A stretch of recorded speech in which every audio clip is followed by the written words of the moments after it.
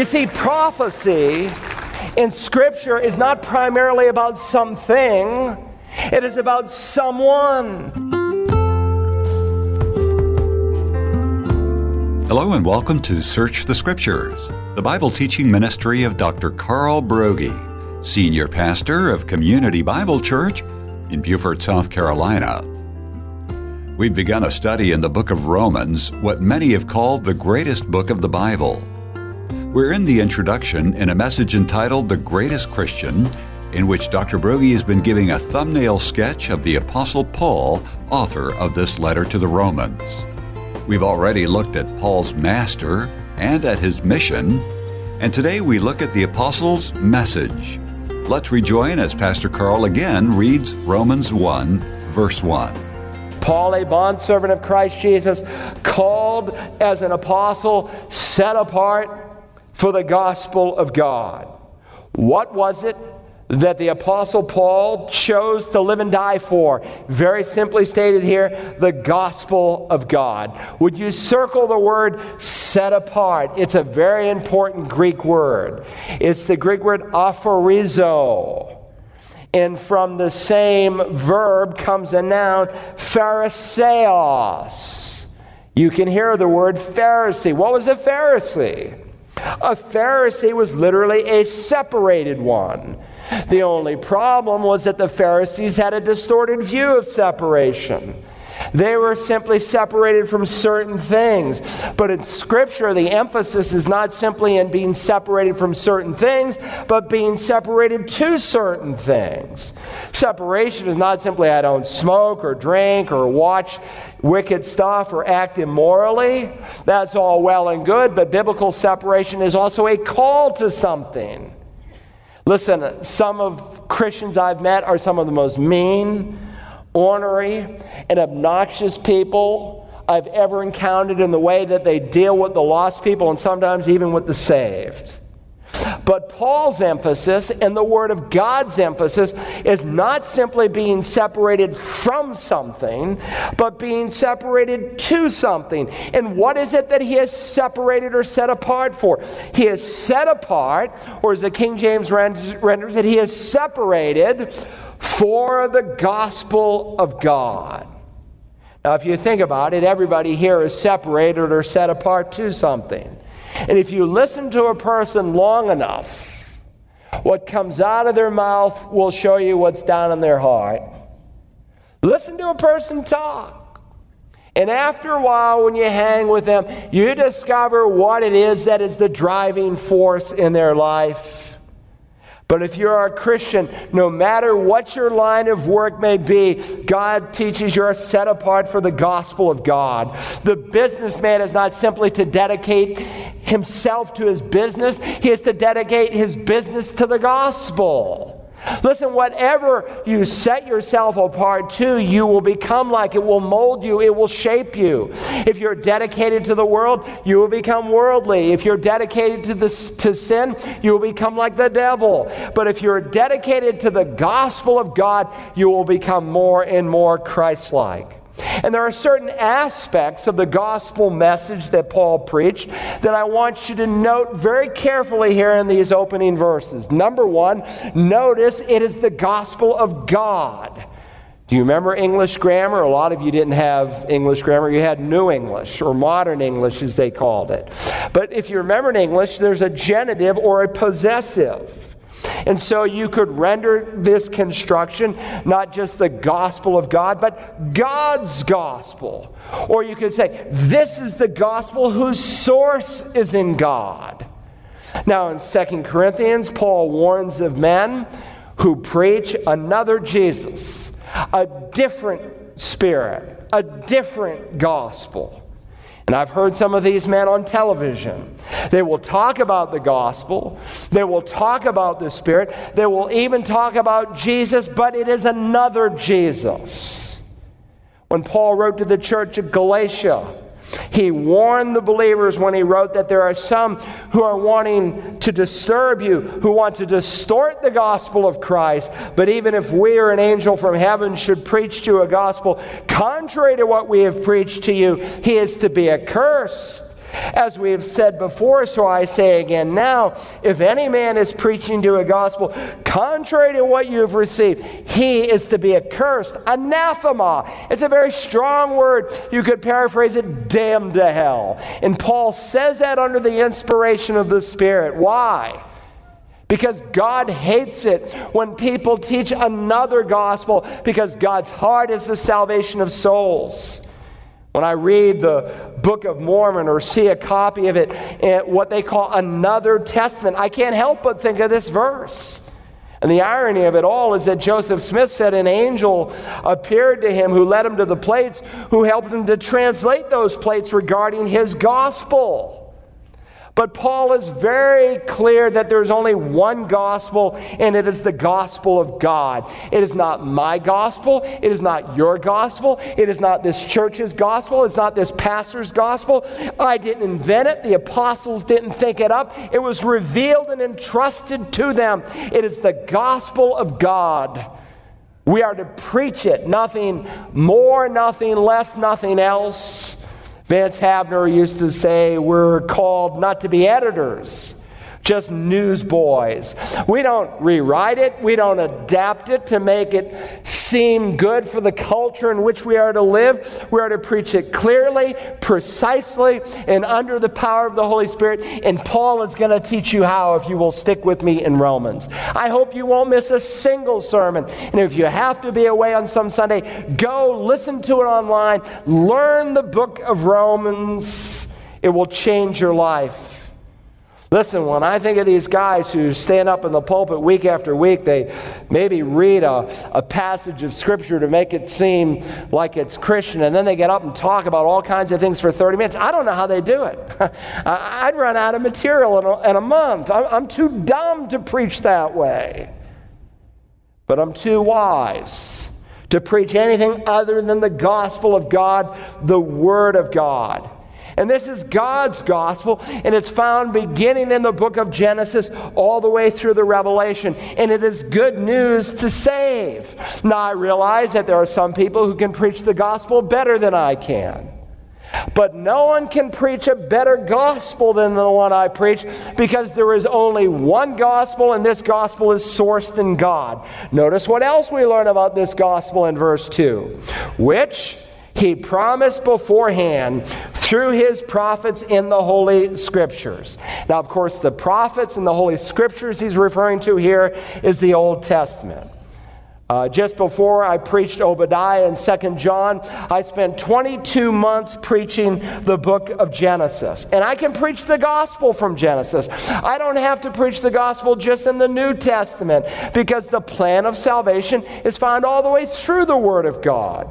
Someone might ask, have you read the 4 Gospels? Yes, but I've read all 66 Gospels, because the gospel is found in every single book. Martin Luther, describing the relationship between the Old and New Testament, wrote a couplet in German that could be translated, enfolded in the Old, unfolded in the New. In the early part of the last century, some anonymous writer said, the new is the old contained, the old is the new explained. The new is the old concealed, the old is the new revealed. The new is the old foreshown, the old is the new full grown. That's what Paul is saying here in verse 2. He says the gospel of God, which He promised beforehand through His prophets in the Holy Scriptures. The whole of Scripture is about Jesus Christ. Hold your finger here and turn back to the Gospel of John, would you? The Gospel of John chapter 5. I want you to see something. Let me just remind you of what took place in the early part of John 5. Jesus comes to a place called the Pool of Bethesda, a word that's come into cities like Bethesda, Maryland, and hospitals with the word Bethesda in it, because it was a place of healing.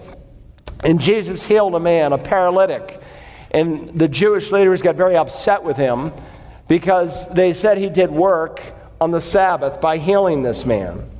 And so Jesus counters them, and look down, if you would, at verse 39. He said, you search the Scriptures because you think that in them you have eternal life, and it is these that bear witness of me. Nowhere, I suppose, in anywhere of the Bible is the tragic failure of the Pharisees to grasp God's truth and God's word and its meaning as seen in their study of Scripture. Now, I know if you're using the King James, it translates it, search the Scriptures, like a command. And technically, the Greek can be translated as a command or in the indicative. But I think the context best bears out not so much of something that he's commanding them to do, but he's reminding them of what they have done. He said, you search the Scriptures. But the problem is your motivation in that when you study the Scriptures, you think that in them you have eternal life. But Jesus wants them to know that there is nothing intrinsically life-giving about the Bible if you do not apply its message. He says it is these, that is the Old Testament Scriptures. Remember, the first word of the New Testament had not yet been penned. It is these that bear witness of me. And so Paul is really doing the same thing here in Romans. Don't leave John yet. When he's speaking of the gospel, he's saying the Scriptures, the prophets spoke of it. I went through Romans this week and I said, how much does Paul, who has as his theme the gospel, interact with the Old Testament? If I counted it right, he refers to Genesis 5 times, Exodus 4 times, Leviticus 2 times, Deuteronomy 5 times, 1 Kings 2 times, Psalms 15 times, Proverbs 2 times, Isaiah 19 times, Ezekiel 1 time, Hosea 2 times, Joel 1 time, Nahum 1 time, Habakkuk 1 time, and Malachi 1 time. Now, most people, when they think of Jesus Christ, their mind immediately goes to the New Testament. Yet Jesus says before the New Testament was ever written that the Scriptures bear witness of me. And if you examine the Old Testament carefully, you will discover that every single Old Testament book in some way references the Lord Jesus. And so Jesus is saying here, you've read it, but you don't get it. Listen, if you read the Old Testament carefully, you're going to discover that the interpretive key is Jesus Christ. Either by predictive prophecy, by type, by revelatory feast, by some anticipatory statute. All of the Old Testament speaks of the birth, life, death, and resurrection of Jesus Christ. And yet these religious leaders were totally blind to that. They had become so self-righteous, so self-sufficient, so self-sustaining that they ignored their need of a Savior and they were blinded to the Scriptures that spoke of that. And so here were Pharisees who sought to know the Word of God, but they did not know the God of the Word. Even their scribes counted the very letters of the text, but they missed the truth behind those letters. And so Jesus says in verse 45, notice, do not think that I will accuse you before the Father. The one who accuses you is Moses, in whom you have set your hope. Now, Moses, of course, was long dead by this time, but his writings, which comprise the first 5 books of the Bible, were very much alive. Verse 46, if you believed Moses, as they claimed, you would believe me, for he wrote about me. Moses wrote 1,400 years before Christ. But if you do not believe his writings, how will you believe my words? Listen, whenever a pastor, whenever some university professor or some so-called scholar denies Mosaic authorship and talks about multiple authors of the Pentateuch, JEPD and all the like, a red flag ought to go up. Jesus is saying, if you won't believe Moses, if you won't believe Genesis, Exodus, Leviticus, Numbers, and Deuteronomy, neither will you believe Matthew, Mark, Luke, or John. We recently studied and spent a lot of time in Genesis. We saw that Genesis was the most attacked book in all of the Bible. Why? Because Satan knows if he can create unbelief with the Mosaic writing, he can create unbelief with the heart and center of the whole Scripture, which is the Lord Jesus. And so there on the Emmaus Road, when Jesus met those 2 men, beginning with Moses and all the prophets, he explained to them the things concerning himself in all the Scriptures. Please note what this verse does not say. It does not say he explained all the things concerning himself in the Scriptures. Notice carefully the placement of the word all. He explained to them the things concerning himself in all the Scriptures. His statement is informing us that there are things in all of the Scriptures, in every book of the Bible, that concern him. And if you read the Old Testament carefully, you will find the Lord Jesus in every single book. When you step into the book of Genesis, he is the seed of the woman. In Exodus, he is the Passover lamb. In Leviticus, he's the atoning sacrifice. In Numbers, he is the smitten rock. In Deuteronomy, he is the prophet who is to come. In Joshua, he's the captain of the army of the Lord of hosts. In Judges, he's the deliverer of his people. In Ruth, he is our kinsman redeemer. In 1 Samuel, he's the anointed one. In 2 Samuel, he is the king enthroned. In 1 Kings, he is the Lord filling his temple. In 2 Kings, he is the royal seed. In 1 Chronicles, he's the glorious king. In 2 Chronicles, he is the Lord who appears to Solomon. In Ezra, he is the Lord of our fathers. In Nehemiah, he is the restorer of Israel.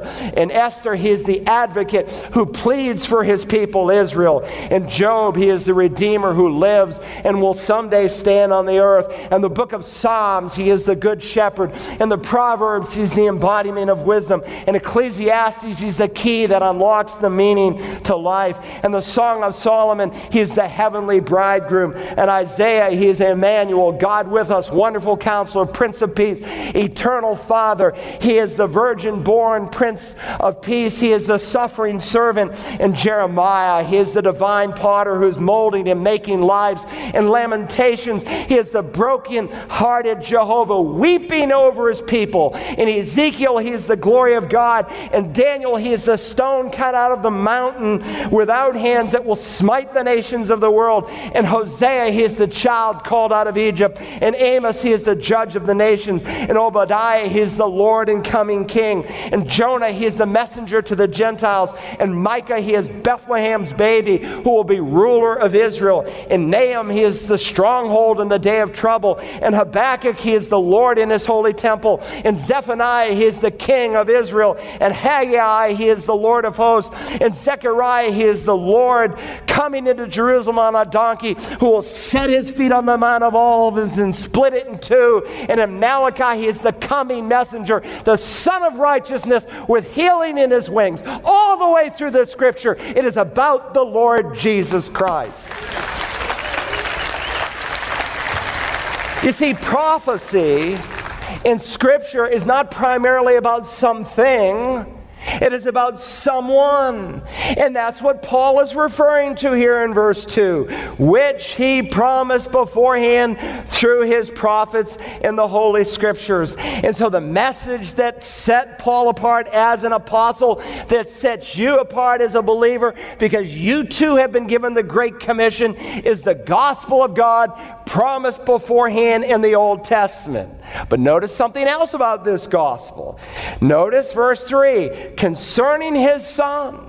The good news is concerning his Son, who was born of a descendant of David according to the flesh, who is declared the Son of God with power by the resurrection from the dead, according to the Spirit of holiness, Jesus Christ our Lord. Two key verbs in verses 3 and 4 that properly communicate the Christ of the Bible. In verse 3, I have it underlined, was born. And in verse 4, the word declared. First, he was born according to the flesh, that speaks of his miraculous incarnation as he comes into this world. And verse 3 also speaks that he was declared. Or verse 4, he was declared the Son of God with power. That speaks of his deity. And so in one sentence, we have a reference to both his humanity and to his deity. Two verbs, born and declared, describing his two natures. He was born, referring to his human nature. He was declared, referring to his divine nature. Listen, understand, Jesus Christ, the Bible teaches, has always been the eternal Son of God. But a point in time in human history, he stepped into human flesh and became a part of the human race. He was born according to the flesh, affirming his humanity. He was declared the Son of God through the resurrection, declaring his deity. G. Campbell Morgan, 2 generations ago, said it this way. He said, Jesus Christ was the God-man, Not God indwelling man. All Christians are indwelt by God, and not man who has become God. Of such there have been none except in the midst of pagan religions. But God and man combining in one personality two natures. Christ is not all man and no God. He's not all God and no man. He's not half God, half man. He's the God-man. And so Jesus was both born and declared, and unless you understand that, you will not have a proper representation of who he is. And many today have another Jesus. You say, why is it important that he be both God and man? Well, Paul will teach us. Had he not been a man, since the wages of sin is death, and God is spirit, and spirit cannot shed blood for someone, God had to incarnate himself. He had to become a man to come and experience the physical and spiritual separation that we know. And had he not been a man, he would not be able to identify with our infirmities. He would not be touched with our feelings. And if Jesus were not God, well, certainly he would be a liar because he claimed to be Yahweh. And if he was a liar, he was a sinner. And if he was a sinner, he certainly was not the Savior of the world. But if Jesus were not God, he could not pay the eternal debt. You, as finite, will take an eternity to pay for your sin, where Jesus is infinite in a split second of time for the sins of the whole world, for every person who has ever lived can pay our sin debt. And were he not God, he could not intercede on our behalf. For how could he hear the prayers of millions of people all at once if he were not the omniscient, omnipotent Son of God? Listen, Paul is going to explain these doctrines all the way through Romans, but just in kernel form. Here in the introduction, he says he is descendant of David, while at the same time being the sovereign, reigning, resurrected Lord. By the way, did you notice the reference to the Trinity here in the text? In verses 1 and 2, there's an obvious reference to God the Father. In verse 3, a clear reference to God the Son. And in verse 4, a reference to God the Holy Spirit. As I told one Muslim woman this week, it's not one person plus one person plus one person equals three gods. No, that's not the doctrine of the Trinity. It is one person times one person times one person equals one God, a thought that Paul is going to further develop for us here in Romans. Listen, Romans is a great theological treasure, but please understand that our job as pastors and our job as a Christian is not simply sharing and preaching theology. Our job is to preach and teach Jesus Christ, and all theology properly understood will bring you back to the Lord Jesus. As Christians, we don't preach a code. We're not called to do that. Do this, do that. We don't preach a cause, get some kind of sign and mark behind it. We don't preach a creed. All those things are important. We don't preach a church. We don't preach a code, a creed, a church. We preach Christ and Him crucified. It's all about the Son of God, the Lord Jesus Christ. Now, we've just cracked the door to this great letter. But I don't want you to miss what Paul is and why God used him so mightily. Here is a man who had a master, a bondservant of Christ Jesus. Here was a man on a mission. He's called as an apostle. And here's a man with a message of which he is not ashamed. He preached the gospel of God. Now, you will not be able to stick through the book of Romans and be a fence sitter. There's something about Romans that is unusual.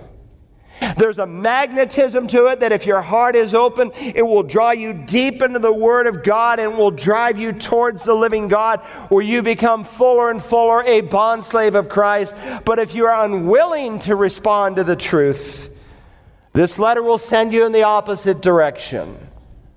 You cannot remain neutral and be exposed to this book. And really, that's the way it ought to be. Father, thank you for the Apostle Paul, a bondservant, an apostle, and like us, entrusted with the gospel of God.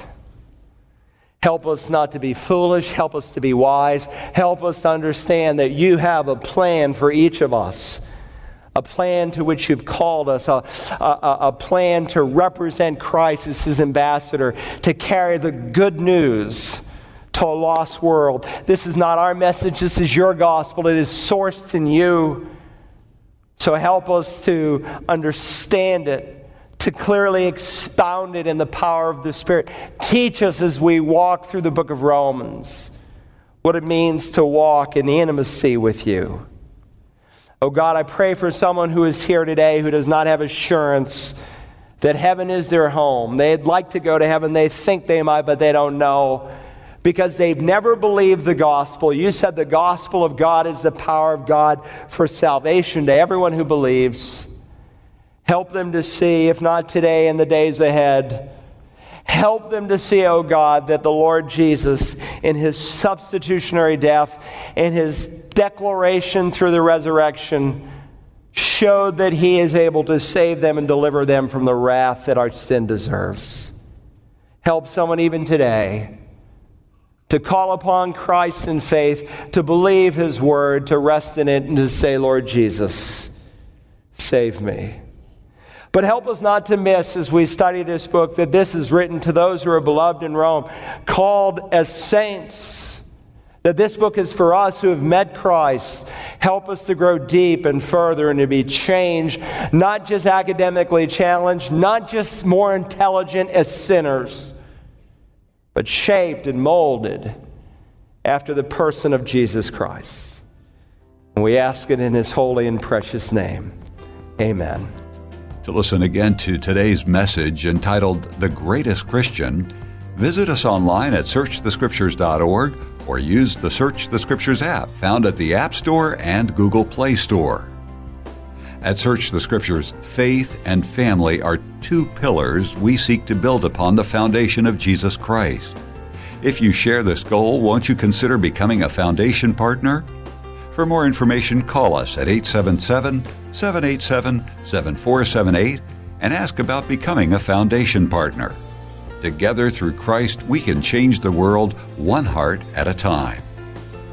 Now, we had originally planned a Search the Scriptures trip to Israel in October of this year, but because of the uptick in coronavirus cases, the state of Israel is curtailing trips into its borders.